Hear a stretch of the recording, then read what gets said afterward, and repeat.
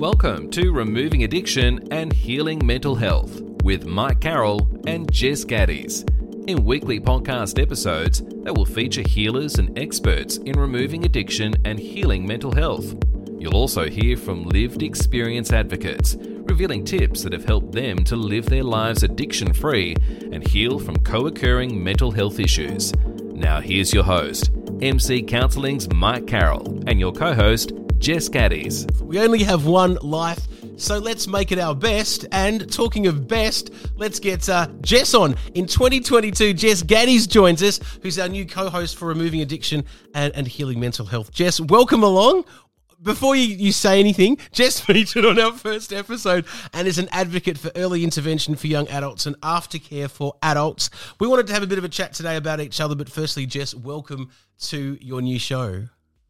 Thanks for inviting me, Mikey. I'm happy to join and have a chat with some people over the coming months. That's awesome. Big time. And thank you so much. What we want to do today is just kind of introduce ourselves a bit because, as I was saying to you earlier, I forget that not everyone's listened to my other podcast, Titanium, the Intersex podcast, of which I go into details with absolutely everything. And so I kind of feel everyone's listened to that, but they haven't, and we know that.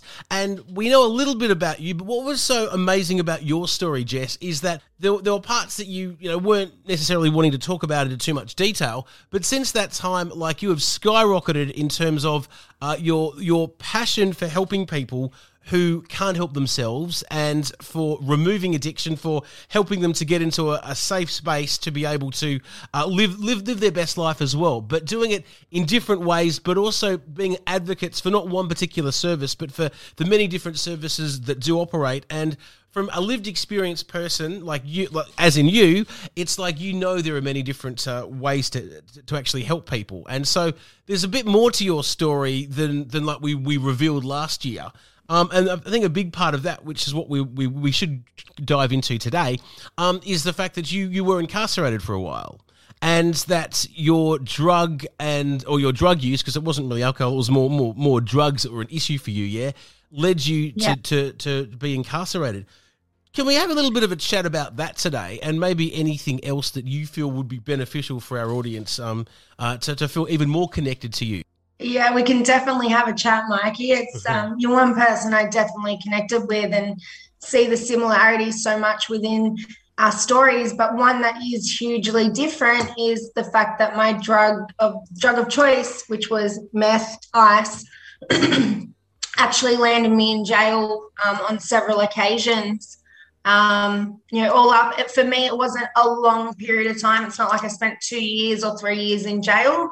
I spent all up most probably 3.5 months, and that was between holding cells and actually going to Mullewa and being classoed. So I'm an E-classo, which means they class me as an escape prison person, inmate. So I can never actually go to a minimum security jail. I'll always go to a maximum security jail because of my classification. Right. So as soon as I kind of heard that, I was like, no way, like I can't go to a maximum security jail. So I kind of made that decision there and then when they explained to me what an E-classo was. I was like, I'm never coming back here. I did unfortunately go back 10 months later. I only went in for 2 weeks. No, 3 weeks all up. But yeah, and I was clean during that 3 weeks as well. So that was hard. That's absolutely full on. And like, it's a big part to your story that was missing last time. But I think it's really important too, the fact that we talk about things when we feel comfortable and ready to do so. In just what you've done, you've connected with so many more people that have also been incarcerated for different periods of their life, for drug use, for obviously for lots of different reasons. When the fact that you did have other periods of time where you were sick of what you were going through, could you briefly talk to us a little bit about that too? Yeah, absolutely. That last relapse in Mount Druitt, I was so done. But there was a time before that in another relapse. So your rock bottoms obviously get different and the line in the sand gets further and further away. And those, what ifs or I won't do that. You actually end up doing them. And, that first time of that complete and utter desperation, I was actually in a dealer's house. And I remember standing in the laundry, and I was calling the rehab from the dealer's house, and calling my lawyer and just saying, I need help. Like, I don't want to keep doing this. And, I did go to rehab that time. But unfortunately it didn't last, and I did relapse again. But then this last time, Mount Druitt, I was done. The violence, the drug use, the run-throughs, I didn't know who I was hanging around. I didn't trust anyone. No one had anyone's back. I always, even though I was using drugs, I would never bite the hand that fed me. I would never do anything to the people I classed as friends. They were never friends. They were just people I used drugs with. I should have never had any loyalties to them because they had none to me. But yeah, I just remember saying, I can't do this anymore. I am an empty shell. I've got nothing left to give. And I was ready to go into jail at that stage. I just wanted to be off the streets. And to have that irony of being at a dealer's house calling up to get off drugs, I think that's an absolute classic. But that's like a really good, not analogy of you, but because you've always known good from wrong, from our stories and from the way that we talk. But being at the dealer's house calling up to get help is amazing. I think also another important point, Jess, that you raised is with friends, that we think that they're our friends, but it's not until we do go to detox, to rehab, whatever we need for ourselves to be able to get rid of those drugs, that we discover that actually, if they're our friends, we've actually got none. What are your thoughts on that? Oh, yeah, even my ex-girlfriend, she was, number one culprit. Second I'd go to detox, she would disappear, gone, see ya. And I did all my using with her pretty much 5 years, and legit every time I would go to detox, she'd drop me off at the detox.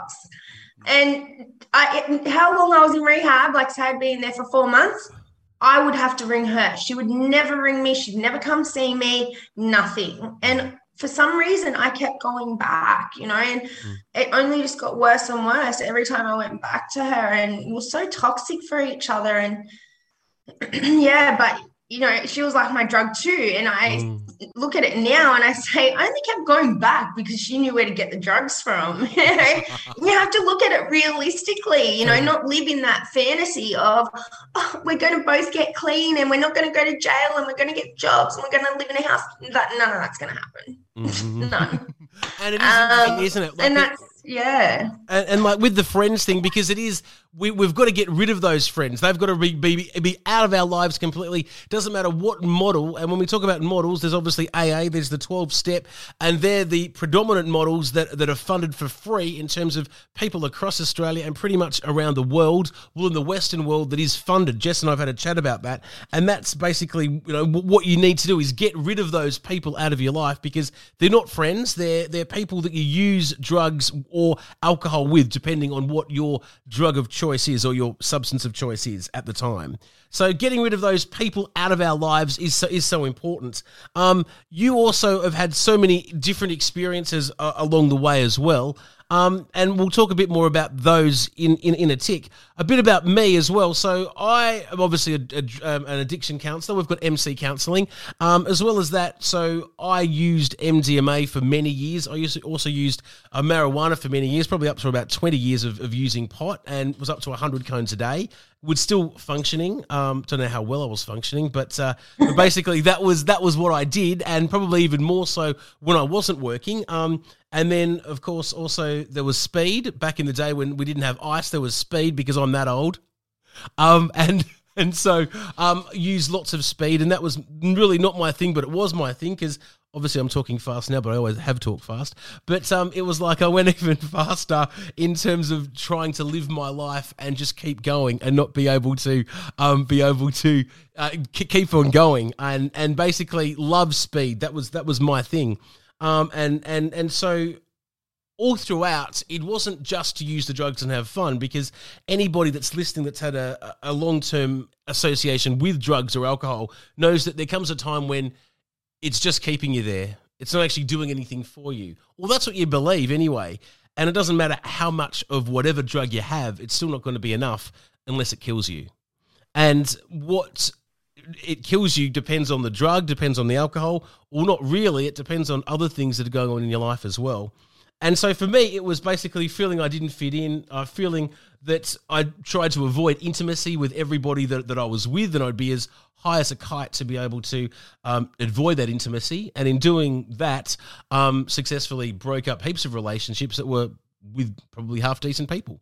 And then discovered when I moved to Sea Spray that, hey, let's actually deal with this issue and let's work it out. And that's when I discovered intersex and discovered that there's lots of different aspects and ways that there are intersex people, because as of this time, as of 2 years ago, pretty much coming up in just a couple of weeks actually, is the fact that, like, when I felt comfortable in Sea Spray, it's like, let's deal with your demons. And back 30 years ago, we didn't have the computers that we have today to be able to Google and look up stuff and to be able to even say, okay, I believe I've got this issue, what could it be? Now, obviously, we know when we say that, that's not always the best answer, because that can give us anxiety and all the rest, looking up things that we think we might have.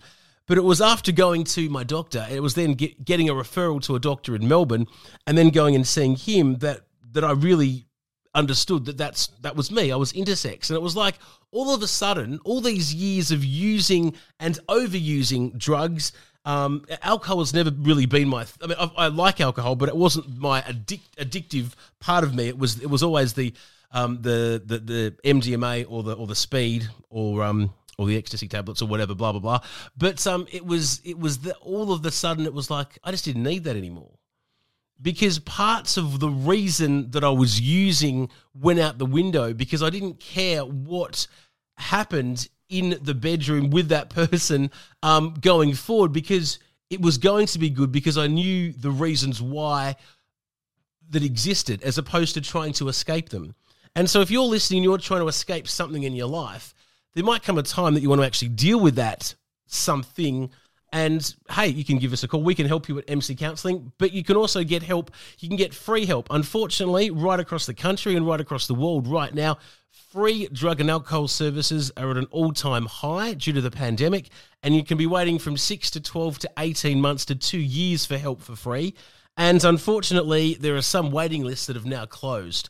I'm never wanting to be a negative person talking about this type of stuff, but I think it's true. It's important to be honest and open about it if we're going to help anybody else. So there's a little bit more about me. Going back to Jess, it wasn't like Jess had an upbringing that was like hard. Like, she had a good upbringing. There was a good family structure in place.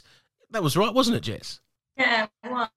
Yeah, it was a normal suburban four people family, mum, dad, brother, sister. Mm-hmm. Very normal. So it can be from any... But not at the same time. Yeah. It can be anybody at any time. Normal, but not. I think I can say a bit the same. Unfortunately, we seem to be having a bit of trouble with the audio at the moment. Every time Jess starts to talk, it goes all funny. So but basically, Jess was just saying, yes, it was normal, but yeah, whatever normal is type thing. But did you want to say anything else, Jess, there, or just on that? Not really, no. Okay.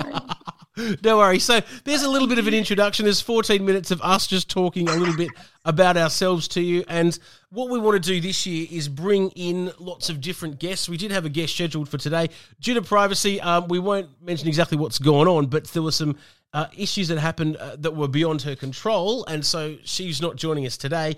But that's okay. We'll be back next week with another episode of Removing Addiction and Healing Mental Health. You can find out more about Jess on Instagram at addiction_doesn't_discriminate.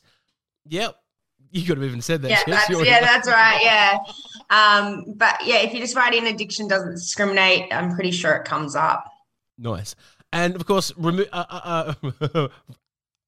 _addiction for this podcast. And of course, you can find me at MC Counselling across Instagram and also on LinkedIn as well, and also find me at Mike Carroll Counselling on Facebook.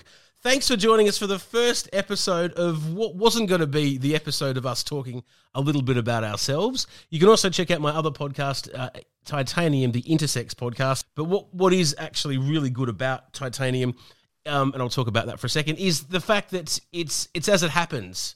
So there was lots of time in between those episodes because I was processing what was going on. So have a listen. It's not actually very long to listen to if you want to in the meantime. And of course, help is always out there. It might cost money, but at the end of the day, we want to be able to help as many people as possible. And there is help at MC Counselling and lots of other places as well. There might just be a bit of a wait. So thanks for joining us. We all have one life. We want to make sure that it is our best life. It is possible to live your best life, and thank you very much for joining us. We'll be back again next week for another episode of Removing Addiction and Healing Mental Health. Thanks for joining us. It is in our hope that we have opened your mind to see another way to live your best life. This has been Removing Addiction and Improving Mental Health. Join Mike Carroll next week for another episode.